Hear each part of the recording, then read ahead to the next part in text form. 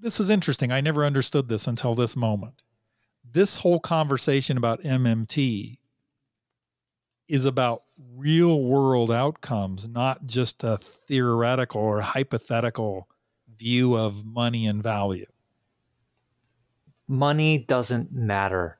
I mean, yes, it's an important part of the process, but it's the hammer. What matters is the house to shelter people. But everyone just focuses on the hammer. We need to build people houses. Let's use the hammer to build people houses. We can't use the hammer. There's just too many nails. That would cause inflation. That would cause nail inflation. People are desperate for houses, and all everyone is talking about is the hammer.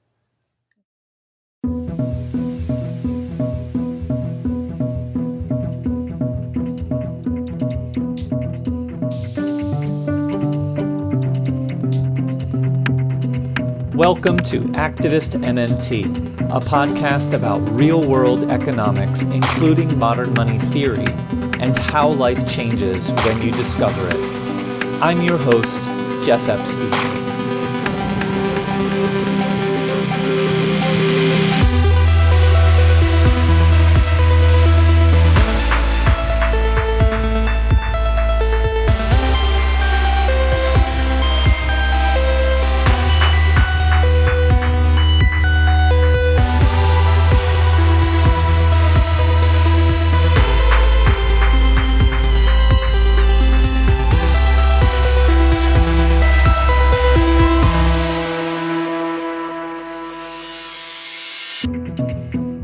Today, I introduce MMT to author, journalist, radio talker, podcaster, and friend, Greg Stebbin.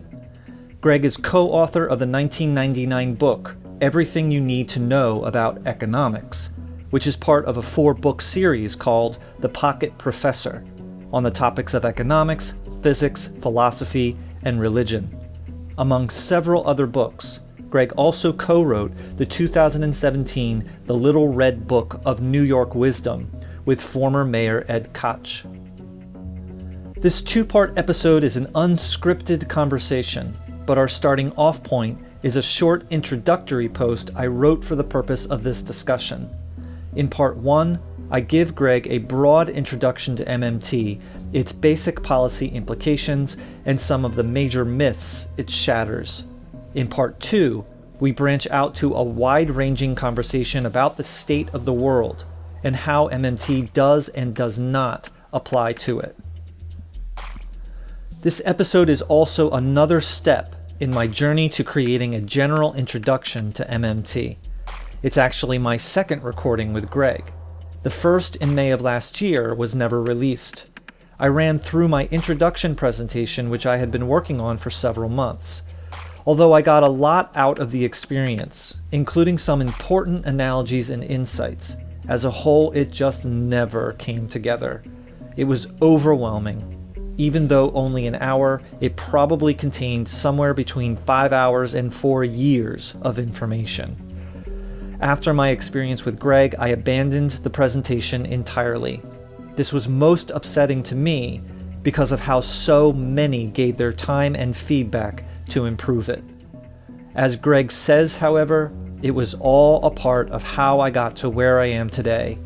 The information is still there, just in a different form. Speaking of which, before listening to today's episode, you might want to consider reading my post. It's called A Political Introduction to Real-World Economics. You can find a link to it in the show notes, and you can also go directly to it at activistmmt.org/power-intro. That's activistmmt.org/power-intro. If you like what you hear, then I hope you might consider becoming a monthly patron of Activist MMT. Patrons have exclusive access to several full-length episodes right now. Patrons also get the opportunity to ask my academic guests questions, such as my recent episode with Warren Mosler. They also support the development of my large and growing collection of Learn MMT resources. To become a patron, you can start by going to patreon.com/activistmmt. Every little bit helps a little bit, and it all adds up to a lot. Thanks. And now, on to my conversation with Greg Stebben. Enjoy.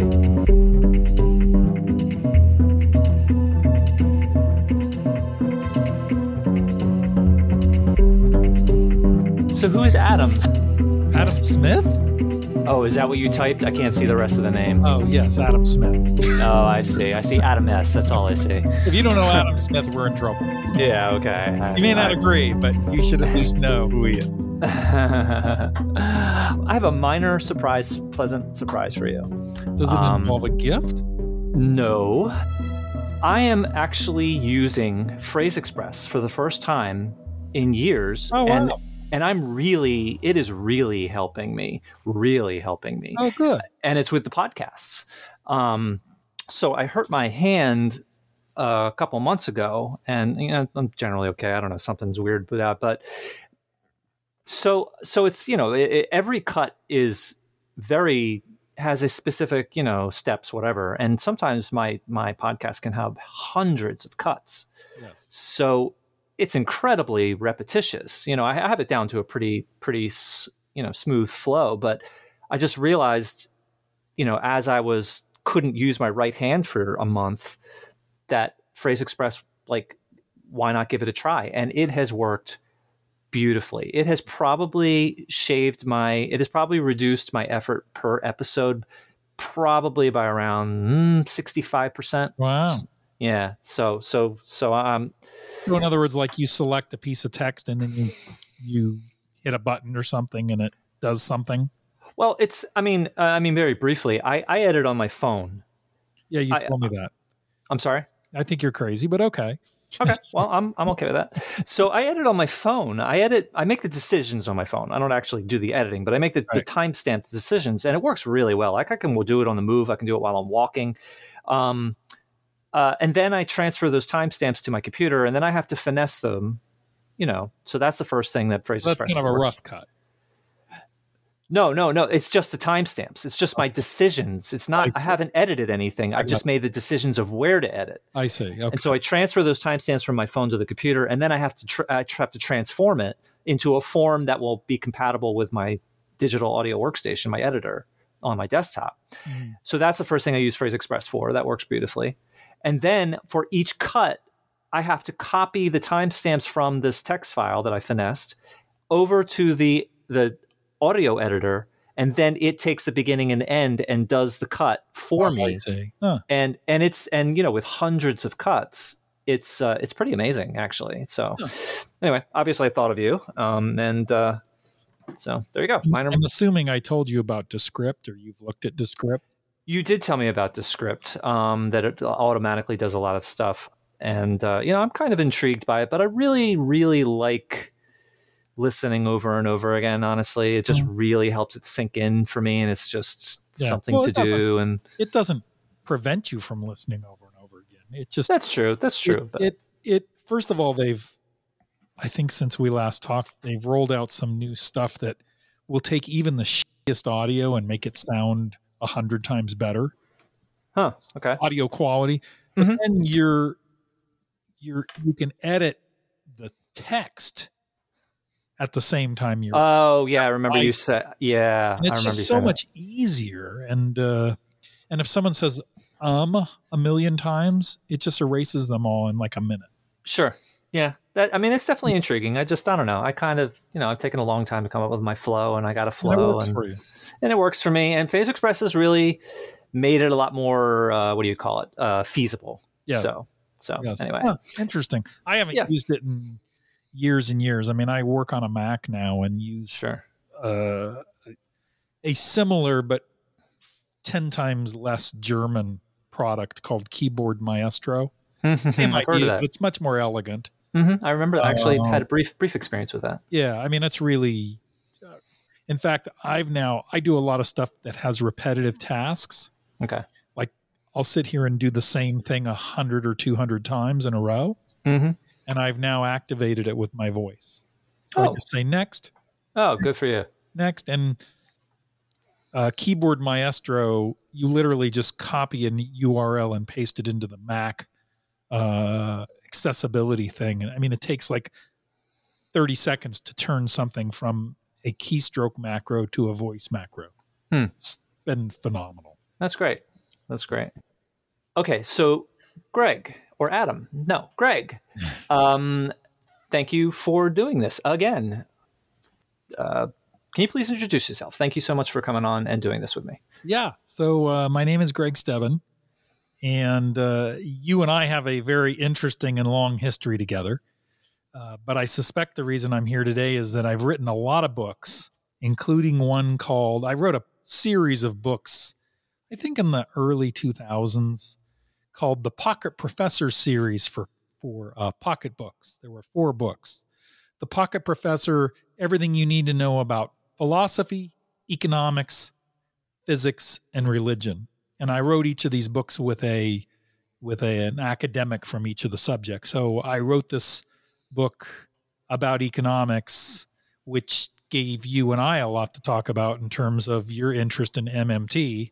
Mm-hmm. And I know, I mean, I don't think you can be an aware, responsible adult in 2022 and not at least have heard of MMT. Mm-hmm. And if you've heard of it, I'd like to think, if you're a responsible adult, you've at least Googled it. And that's kind of where I'm at with it. I wouldn't say I understand it. There was a time where I did, maybe an hour of reading about it and went, oh, that's interesting. And really haven't thought about it other than our conversations about it. So I'm looking forward to hearing you talk about it so that I can remember what I learned then and get a much deeper understanding. Cool. Yeah. Can you briefly talk about what the economics book covered? Oh, it's kind of a for dummies book. So they're thin little volumes that just cover the basics of economics. I mean, if you took Economics 101 in college, which I did, I mean, it was kind of that. There's nothing ground shaking or profound about it. It's really kind of a for dummies book. But like macro versus micro versus like personal finance? A little bit of personal finance, because that's a good way to make economics relevant. I have to be honest, I don't actually have a copy of it. And I wrote it a long time ago, so I don't really remember what's in it. Just broadly. Yeah, it's basic economics, micro, macro, of course, personal finance. And I guarantee you there was nothing about MMT in it. I guarantee, because I'm not even sure MMT existed when that book was written. 96, but it certainly wasn't prominent existed, until... But it certainly wasn't... prominent, yeah. I'm looking for the copyright of... These books were published in around 1999, so... Okay, well, if you find a link, of course, I put it in the show notes. Okay, so we spoke, I think it was May. No, was it May? It was something like that. It was like we planned it for a while, and then I kept postponing because I was just working on it, and I think we ended up talking like May or whatever. And so what I did was I wanted you to give you my presentation. I had been working on it for 3-4 months at that point, and I was hoping, whatever, just to get your feedback and for it to kind of be a milestone and hopefully eventually do it in public. And that was the last time I did it. And obviously I did not release that because although I got a lot out of the experience, and I think there are probably 4 or 5 like pieces and analogies and like real substantial stuff that were very important that came from that. As a whole, it just never came together. It was overwhelming. So just briefly, I will vouch for the overwhelming. Okay. So, just briefly, if you can kind of just give your memory of that. I guess you just generally agree with what I just said. Yeah. I mean, frankly, there was way too much information there. I don't know if we spent an hour or 90 minutes talking. I don't remember, but it was way too much information. Mm-hmm. It was data rich and data dense. And frankly, you had enough material to write an entire book. Mm-hmm. We were trying to, so I don't have any, I'm not critical of your scholarship and your efforts. No, of course not. I could see as I listened, having written a lot of books, you kind of go through this period or process of processing the information before you can boil it down into the form that you're going to deliver it.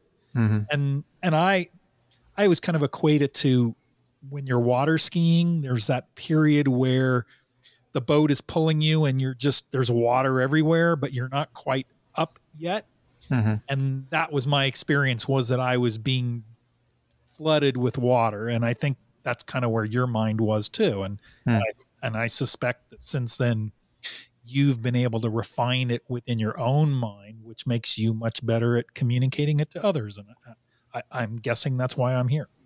Well, I abandoned the presentation just completely. I have not touched it since we spoke. Well, I would actually argue that you probably haven't abandoned it at all. You're just not using it as a presentation because it was part of your evolution to get where you are today. Okay. Yeah, that's fair. That's fair. I definitely took some very, very significant pieces from it that have stuck with me since then. Right. But if you would abandon it, we'd be talking about, pop music right now or something. Or phrasing. Clearly haven't abandoned it. I just found that the form itself needed to evolve. Oh yeah, no, that's fair. Okay, so I want to introduce you to MMT, and I just want this to be a conversation. And I wrote notes to try and my idea was to basically talk for maybe 5 minutes, and it just turned out that those notes became so involved that it became an article. But I think the article is relatively well self-contained. It's not overwhelming. I'm happy with it. But it ended up being an article, and I asked you to read it. Thank you for reading it. And I just and maybe, I don't know, maybe I might read it during the introduction or whatever, certainly refer people to it. So I just want to use that as a basis to, pique your interest and to get us started, and let's just see where it goes. I have no plan at all. I mean, obviously I've been at this for a while, but let's just see where it goes. So I don't know exactly how to start doing it. I could ask, what did you think about the article, or what are your questions, or whatever you think. Well, I have a question for you before we get started, and tell me if this is a fair question or not. Who are we talking to? Are we talking to people who already are familiar with MMT, or are we talking to people who may be getting their first or an early introduction, or some combination of both of those things?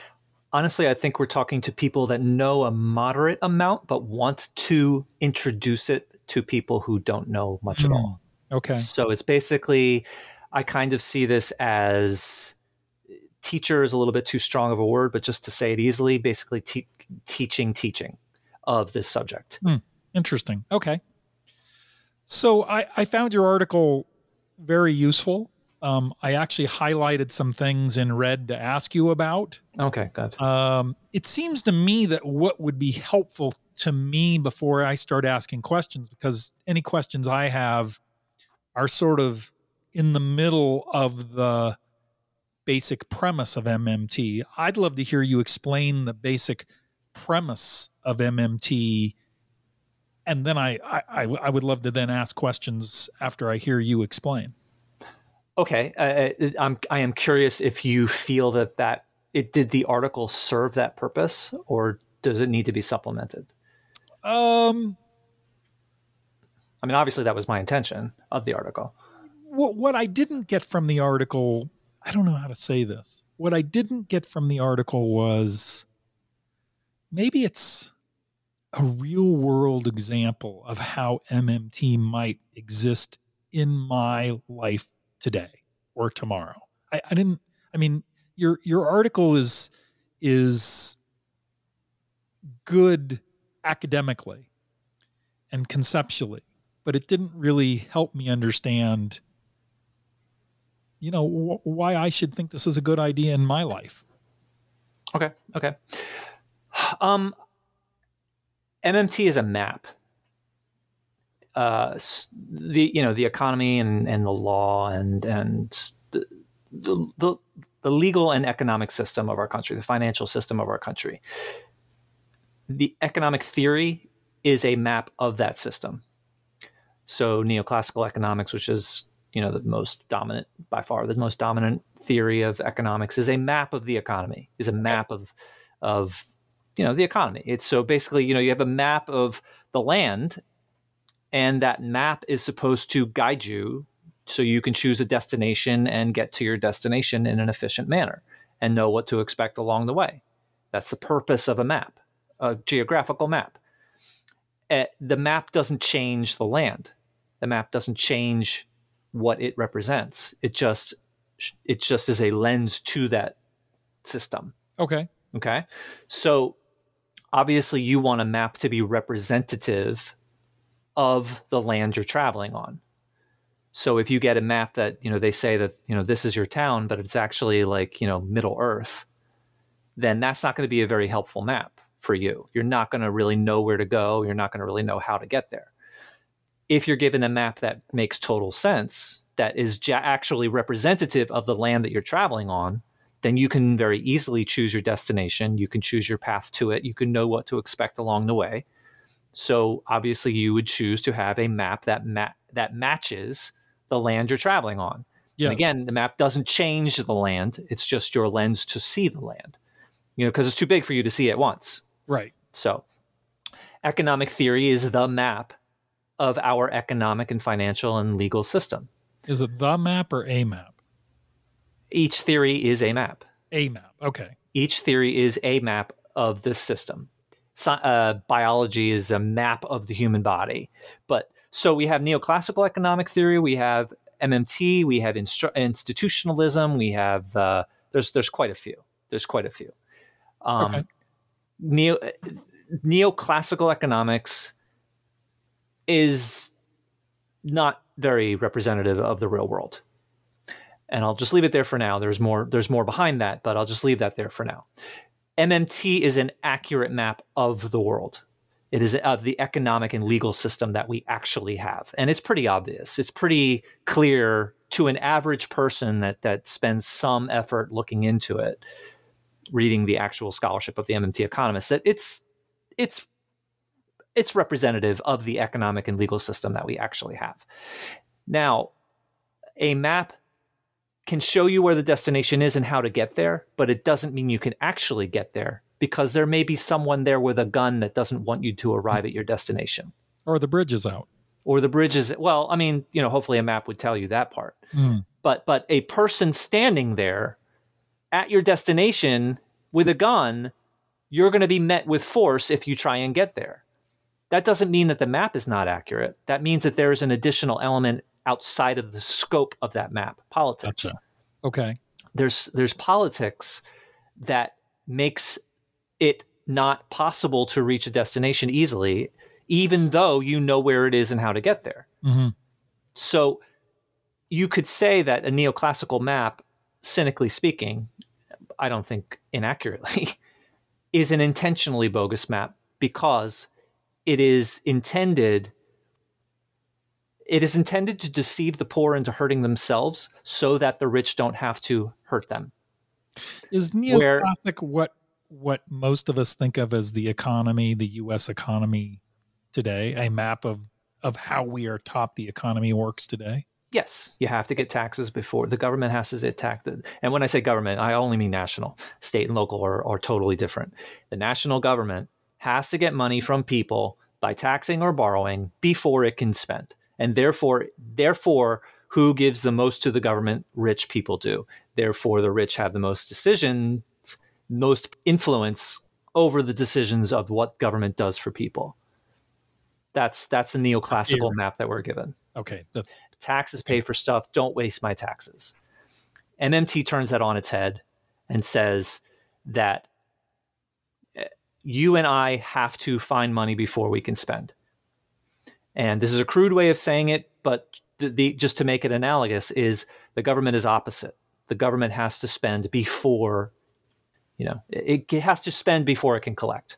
It is in a unique position, which means that it does not need tax money or borrowing necessarily, certainly not in a one-to-one fashion as people believe, to do things. So if someone is sitting around, if there's a worker sitting around, a person sitting around that wants to work and is capable of working, he is a resource that is available to purchase. And therefore, it is perfectly safe to create the money to hire that person to do some job to be productive in the economy. And not only is he productive, we are not letting a human being go to waste, which hurts him, which hurts his family, which hurts his community. So that's kind of all over the place, but I think that touched on some interesting stuff, so I'll leave it there for now. So one of the things I highlighted in your article, and I think you set me up for it perfectly without knowing what I was going to say, is you wrote, it's impossible for the government to purchase anything except by creating more money. And so I think you would say the neoclassical map is that it's impossible for government to purchase anything except by collecting taxes and then spending the taxes. You're saying that doesn't work that way at all. It's never worked that way. So help me understand, because the tax model makes sense to me, probably because I've been groomed to think that way. So help groom me to think another way. Well, I mean, it makes sense at a personal level. It makes sense at a personal level. And so you assume that your personal experience applies to the national government. And why does that have to be true?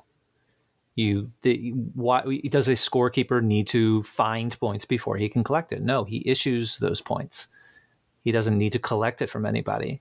So you need to put yourself in the position of an issuer, which is not something in your personal experience.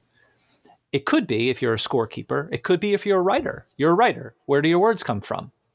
You issue your words. You will them into existence. That's where, from the national government's point of view, that's where money comes from. But only from their point of view, because they're the only ones that are allowed to create it. No one else can take your book and, this is pretty, whatever, all analogies fail. This one's going to fail pretty quick. But, you are the issuer of your books. You are the issuer of your words. No one else can issue your words. All they can do is pass them around. They can read them, but they can't change your words as you created them. You issue your words. You need to put yourself in the position of the issuer in order to understand the national context. We assume that our personal experience applies to the national context, and we've never been disabused of that feeling. So in that context, I can only draw the conclusion that the issuer can issue as much as the issuer wants, and it doesn't matter because I can write as many words as I want, and it doesn't. I mean, it matters. There's more words. So if the issuer can just keep issuing money, and we could have a whole conversation about what money is too, but if the issuer can just keep issuing money, it doesn't have any impact on the money that's already in existence? Well, that's a pretty broad question. I mean, think about it from an author point of view. It's like you can keep writing. You have the ability, the capacity, you have the infinite capacity to keep writing. But there's only so much time in the day. You don't want to do that. You have other things you want to do in your life. Right. But there's another part of this that is hard for me to translate. And that is, I can write and write and write and write and write. But at some point I have to translate. I don't have to, but I prefer to translate those words into money. So, before there was an internet, writers used to get paid by the word. Let's just say $1 a word. But I could write 100,000 words, but it didn't mean that I could sell all of them, because some of them were good and some of them were crap. Okay. Some of them were good, but nobody wanted them anyway. So it wasn't a one-on-one thing, but I think you're saying the issuer can just issue, and that's a big difference. There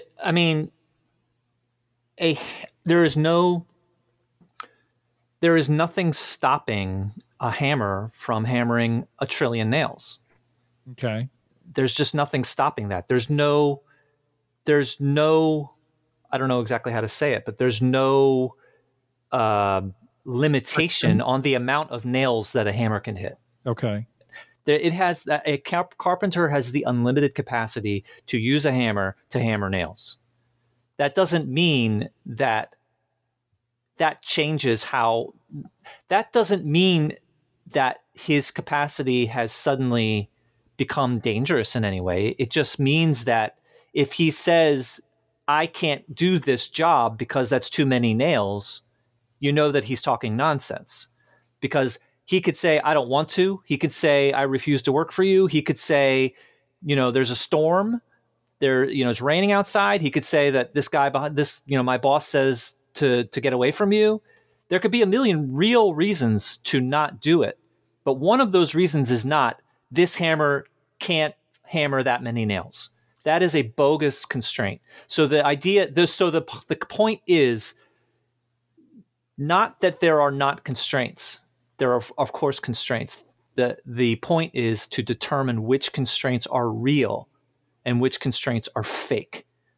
So for a carpenter, the real constraints are the weather and his boss and his desire and his ability to be his health and his waking hours. Those are real constraints. His car is working today. His kid might be sick today. Those are real constraints. One of the constraints that is not real, it's not a constraint. It's not a constraint, is the amount of nails that hammer can hit. That's a fake constraint. And if he uses that as a constraint to not do something, he's misled or misguided or deceived or lying. There's just no way around that. And so in the national government's context, there are infinite constraints. There are tons of constraints. The real world has its constraints. There are only so many people in the United States. There's only so many trees. There's only so many open spots of land. There's only some, a crop disease. There's a tornado hits a town. There are real constraints. The real world has constraints. Omicron, the ability of people to go to work or should they stay home or whatever. A not real constraint is when a government official says, "Oh, I want to give healthcare to the poor, but what about, how are you going to pay for it?" Those are false constraints. From the national point of view, that's just simply a false, fake constraint. And that's much of what we hear on the news is anything that the poor desperately need is how are you going to pay for it? Taxes, borrowing. Who are we going to tax? Who are we going to borrow from? What about China? All of these excuses. And they say inflation in that context as inflation, a boogeyman, not a real, So it's fake constraints versus real constraints. And in the national context, purely financial constraints don't exist. So in your scenario of, let's just take healthcare. We're going to give everybody healthcare. Okay. So we no longer believe that we have to tax people to pay for healthcare. So but it does cost money to provide healthcare. I mean, doctors have to be paid and nurses have to be paid and hospitals have to be paid. And, there has to be bandages and shots and, all that. There's a lot of commerce behind healthcare. If we're not getting the money from taxes, I mean, literally, where does it come from? It comes from the computer at the central bank and the treasury. That by simply making a number bigger in the computer for the bank that has the account of the hospital or whatever service or the medical supplier or the Band-Aid company. So, and as long as those resources exist, are available to purchase, if there's the resources of healthcare, not the monetary resources. If the physical productive resource capacity is there. If there's a doctor to be educated or hired or sitting around or even imported, a doctor be imported. If there's a Band-Aid sitting on the shelf to be purchased, a box of Band-Aids sitting on the shelf to be purchased, or that can be produced by some company, then that means that it is perfectly safe to create that money in order to purchase those people or purchase those things, pay the wages of the doctors, buy that box of, Band-Aids on the shelf or buy this medical thing. So where does the money come from? It comes from making a number bigger in a computer in the central bank, which is then transferred to the bank that is this commercial bank that has the account of the hospital or the company, and then it's put into their checking account or savings account. Oops. So I'm trying to imagine. And actually, let me say there is a study that was done 2 years ago of specifically Medicare for All, And it actually was not through an MMT lens. It was actually a little bit neoclassical. And it still says it would save about $500 billion a year and save 60,000 lives every year. And that's without MMT. So with MMT, it would be even more optimistic. Well, I don't know that I know that study in particular, but I've noticed studies like it. And I suspect that's a completely different conversation because it's just shifting, right? It's saying if we provide everybody with healthcare or Medicare for all, it's actually going to cost us less to keep people, to make people even healthier than they are now. But that's a completely different conversation because it doesn't have anything to do with, it's using the same lens of economics. It's just saying we're just being stupid about how we spend what we have in the existing neoclassic view, right? No, I would actually say that it shifts, but not in the way that you think, because currently people pay out of pocket for insurance, for whatever, plus the real world consequences of bankruptcy and just being sick and the consequences of that and not being able to leave a job that is hurting them, because if they do, then their whole family loses health care. But the point is that currently people pay out of pocket for health care, where with Medicare for all, the government will be paying for health care. It will not come out of the people's pockets, again, because they don't need to collect taxes before spending on a one-to-one, very tight basis like that. Yes, there may need to be taxation at some point for some reason, but it's a very, very loose connection. And that kind of the cutesy thing that I like to say, which is it's you know, it's a little bit of a sick joke and it's a little bit cutesy, but it's actually kind of real. Our going to the bathroom does not pay for our eating. And that's the idea of as if it's a cycle, as if it's a direct, immediate cycle. And it's not. Our relieving ourselves is relieving pressure. That what comes out of us is not used as input. And it's the same thing with taxes. Taxes are not used as input. It is something to relieve pressure so that more spending can happen. It's one of many things I can use for that purpose, but that is a purpose of it. And yes, it is, you know, thinking of the bathroom and eating, yeah, it kind of is a cycle, but it's not an immediate direct cycle. It is a very, very enormous loose cycle because, you know, whatever, composting and then growing into more food, and then eventually some of that food makes it back to you. So yeah, it is kind of a cycle, but it's not a direct, immediate cycle as people think. And that's really quite analogous to taxation. The taxes are not an input, direct input to the spending. They disappear. They have to disappear, as I say in the article. So yes, taxation may be necessary for some point in some way, but it has nothing to do that it's an immediate one-to-one, direct cycle. So help me understand. Let's just say in the United States, we discard this neoclassical view of economics and we embrace the map provided by MMT. That's going to force, or encourage is maybe a better way to say it, people to have a very different mindset about money and value and resources than they do today, right?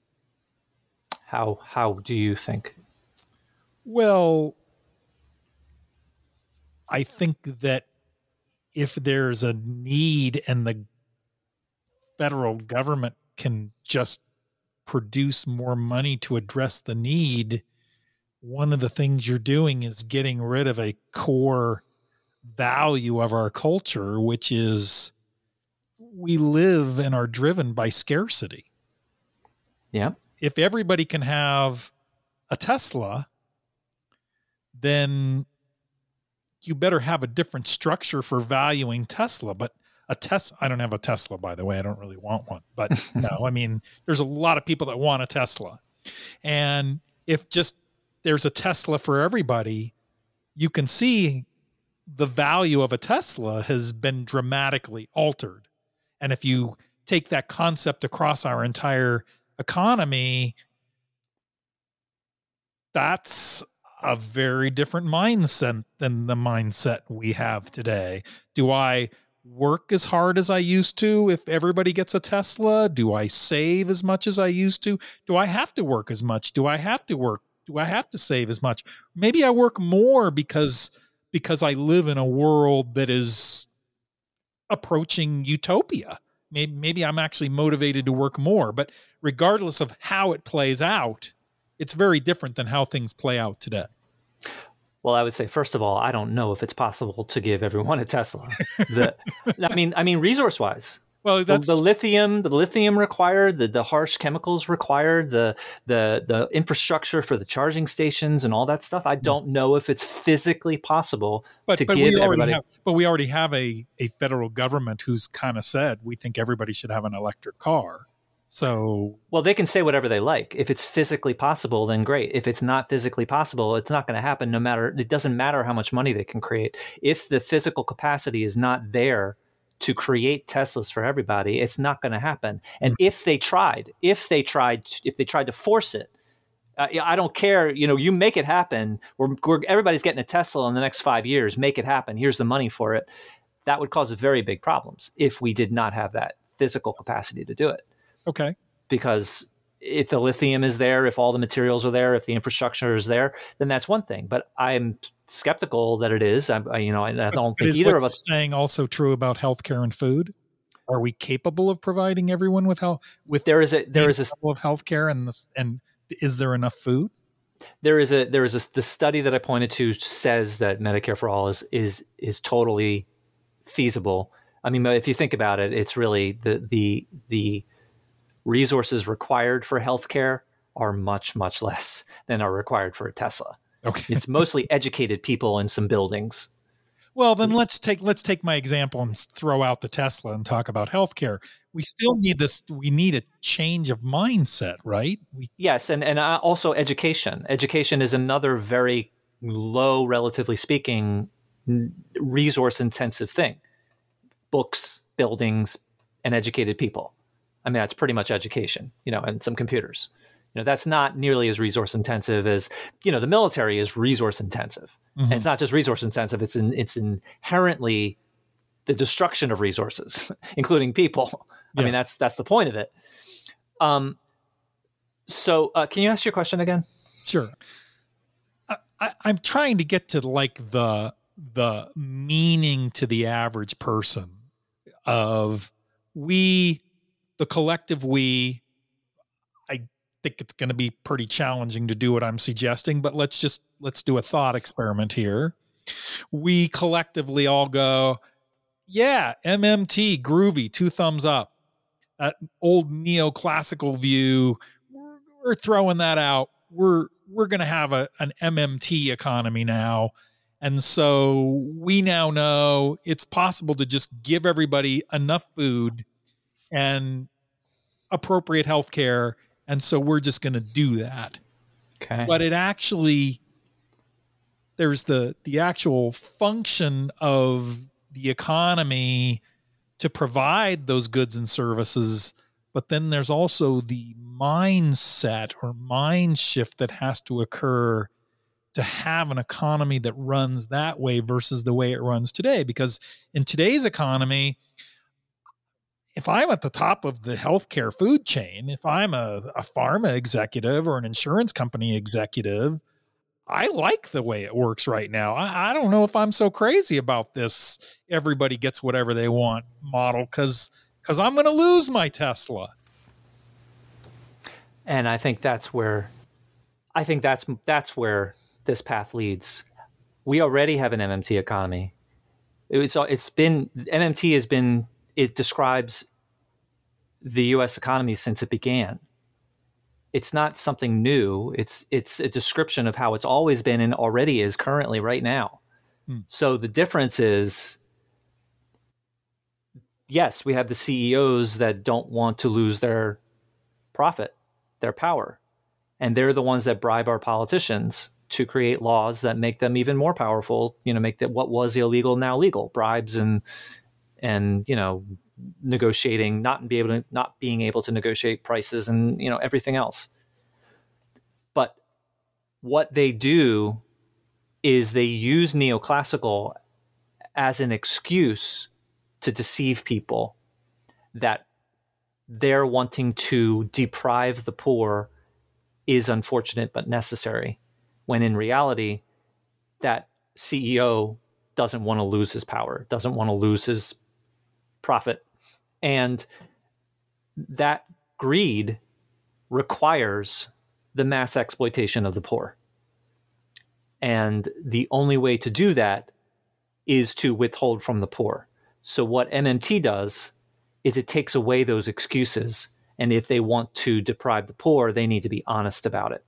What neoclassical allows is them to pretend that depriving the poor is unfortunate but necessary. MMT forces them to be honest about that hatred and that exploitation and that desire, that greed. And that's why there is resistance to it. It doesn't change anything, because a map doesn't change what it represents. It just changes our view of it, and it makes it much more difficult for those people who are in power to deceive the rest of us into thinking that being deprived is what's best for us. It is best for me, for those rich people to deprive me, and in fact to exploit me. Just to play devil's advocate here in a few different ways. First of all, I'm just gonna. You have your beliefs and I have mine. I'm sure there are some CEOs that can be categorized as you described. I do not believe that all CEOs live that way or think that way. They may be in a system where they're unaware that that's what's happening. What I think you're describing is a system, and there probably are some people who are exploitive and et cetera, et cetera. But I don't want to leave what you said stand as if all CEOs are evil, exploitive people. I agree with you. I don't think all CEOs are evil, exploitive people. I think as a collective, that is the system. That is essentially what we have. And that's where I'm going is, I think what you're describing is a system where if you grew up in the system, you can be a significant player in the system. By the way, I don't think you can just single out CEOs. I think you have to include some other people too, like politicians, right? Oh, sure. I mean, lots of people. Yeah. I mean, yeah, of course. If you grew up in the system, there's the expression, it's like water to a fish. I mean, well, first of all, if you go on Twitter, for instance, or read any business publications, there are groups of business leaders who have similar points of view that you do. They're CEOs, they're leaders of businesses, they're thought leaders, and they're expressing the same kinds of things you are because they believe. Dan Price is one. He's the guy in Oregon or Utah who said, everybody in my company makes a minimum of $100,000 a year. He has like a payment company. So pretty well-known guy. You can Google him. But I mean, when he made this declaration, everybody said he was an idiot and his company was going to tank and he was an idiot. He was an idiot. And a few years later, and this was before COVID, but even through COVID, his company has, is the word thriven? His company has been even more successful as a result of paying people what is far beyond any kind of debate about minimum wage. I think it is like $100,000 or something. I thought it was 70, but 70, yeah, it's up there. 70, it's up there. But it's a big number, right? Everybody makes that as a minimum. Well, his company has grown exponentially. He has seen, and if you go follow him on Twitter, he talks about it all the time. All these numbers of people within his company have now been able to afford to buy homes. They're food secure, their healthcare secure.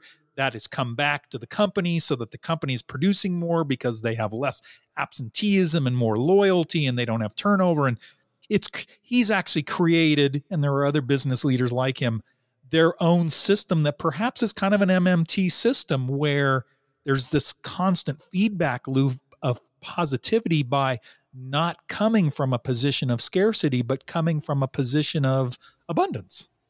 And he gives his employees power and which makes them more productive, and which makes them more loyal, and which then makes them more able to afford the products of that company. So of course it's a good thing. Of course it's a good thing. Well, I mean, but there were a lot of skeptics that said if you pay everybody $70,000 a year, you're going to run out of money. And he didn't run out of money at all. His company became more successful. Because employees spend. Employees spend.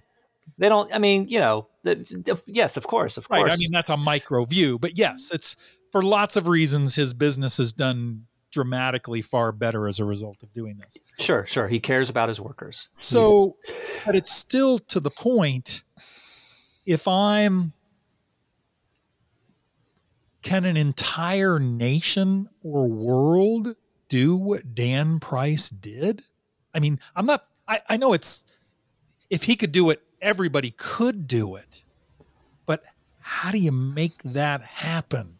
Why does that have to happen? Well, if nothing happens, then you have the same system. Well, okay, but there's a big gap between nothing and everybody making $70,000 a year. Right. Well, I'm asking you, what's the real world practical roadmap? You introduced the idea of maps, and I think it's a good one. How do we get from here to there?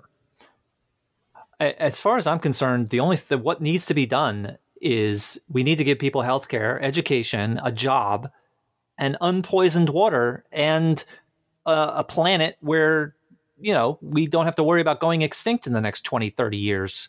That would be a great start. That would be a great start. After that, we can have a conversation. But we have catastrophic problems that need to be dealt with, and the solutions are very clear.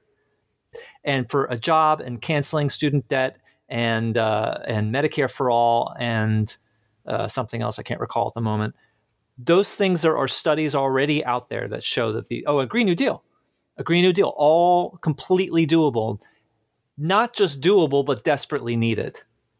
They're desperately needed. They're not just beneficial. They're desperately needed. So that's the beginning. That's the start. So just do that. So this is interesting. I never understood this until this moment. This whole conversation about MMT is about real world outcomes, not just a theoretical or hypothetical view of money and value. Money doesn't matter. I mean, yes, it's an important part of the process, but it's the hammer. What matters is the house to shelter people. But everyone just focuses on the hammer. We need to build people houses. Let's use the hammer to build people houses. We can't use the hammer. There's just too many nails. That would cause inflation. That would cause nail inflation. People are desperate for houses, and all everyone is talking about is the hammer. And that's the analogy. People are desperate for healthcare and education, and to have water that's not poisoned, and to have a world that's not going to collapse around them. And we clearly have the ability to do it. Money is simply a tool to do it with. There's no point in focusing on the money because, as I say in the article, money is nothing more than a manifestation of our decisions. I think I used the word power in the article, but it's decisions is just another way of saying it from the national point of view, in the national context. So I'd like to make an observation, and I hope this is useful. If our conversation in your article started with this about here's what people need, and as you just said, money's just a tool for making it happen. But if we really had focused on the needs, we'd be having a very different conversation because we started talking about the mechanism or the hammer. Even in this conversation, even though you're saying we shouldn't be talking about the hammer, what we did today was talk about the hammer. We've spent almost all this time talking about the hammer, and right. I just now got that it's not about the hammer. It's about the house. I didn't understand that until now. Well, if I did, if I started the conversation and say we need to give everybody healthcare, a job, education, and unpoisoned water, what would your response have been before reading the article? Before what would your response have been? Well, how are you going to pay for it? Not necessarily. And I'm not saying that it's easy to start the conversation that way. It's not easy at all, but I think it's more productive. And I as we've been talking, a story came to mind. My wife has been listening to a book on tape, and it's called it's called Stick or Sticky or something like that. Two very big best-selling business authors. The book is a business book, but it's really about anybody who's passionate about something should read or listen to this book, because it's really about how do you take the thing that's important to you and communicate it to other people. Mm-hmm. And there's a story in this book. So it's a business book, but it could just as well be about someone who's passionate about a particular, about hunger, about healthcare, about whatever it is. Mm-hmm. Communication. At the end of the day, most change comes as a result of communication. Mm-hmm. I would suggest. Of course, that's easy for me to say because I get paid to communicate. So yeah, that's my hammer. But there's a story in the book that I'm reminded of.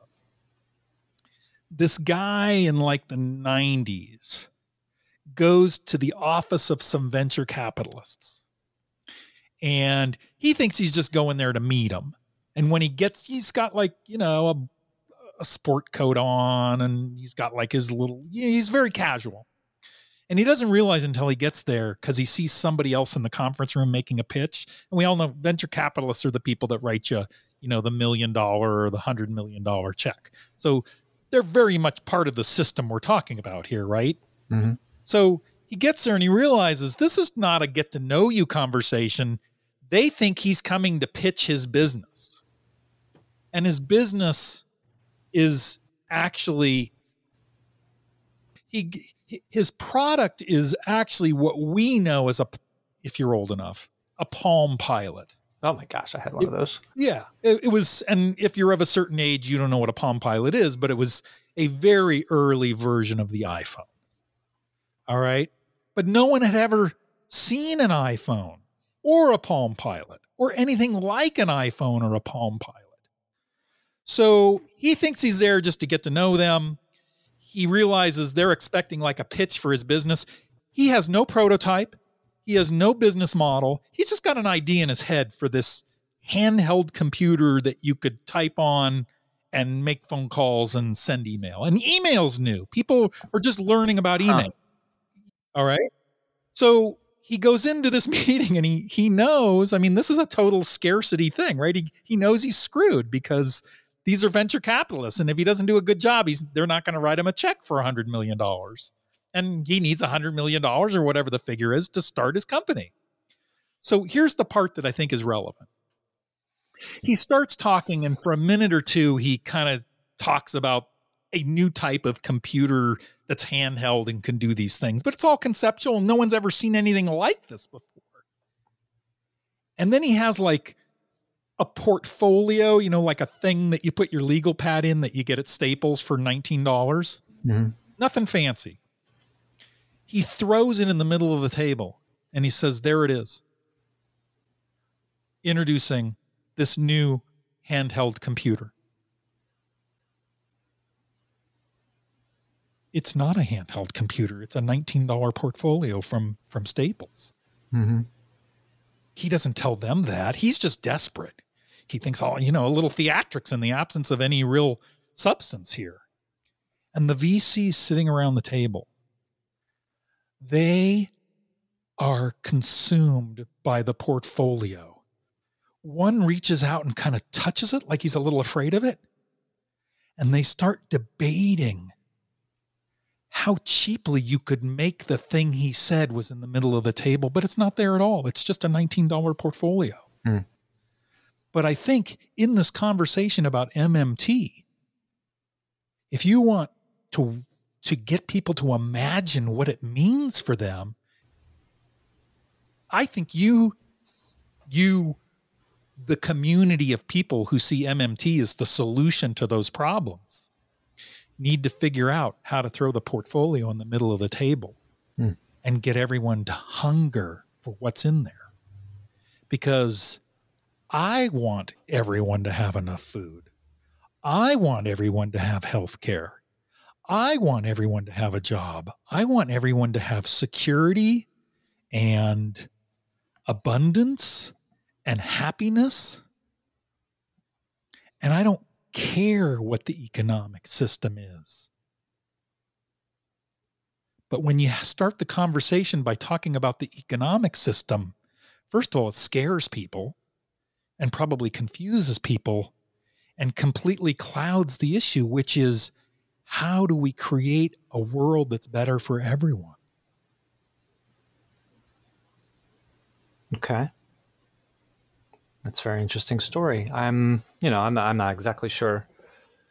Well, I mean, it's an interesting story, and it needs to be, it's, in a way, I think you have to hit it at both ends, because immediately when you say, Bernie Sanders, Medicare for all, or free college, or whatever, immediately it's pie in the sky, inflation, how are you going to pay for it?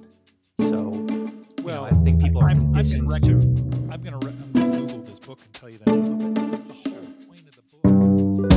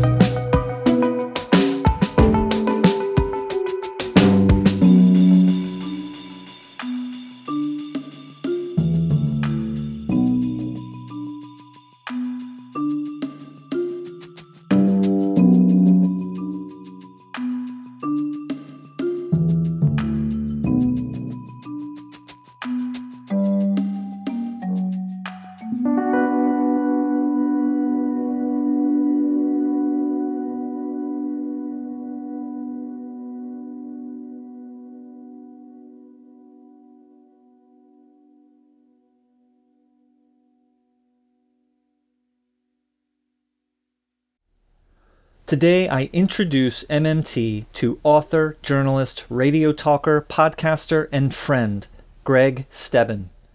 Greg is co-author of the 1999 book, Everything You Need to Know About Economics, which is part of a 4-book series called The Pocket Professor, on the topics of economics, physics, philosophy, and religion.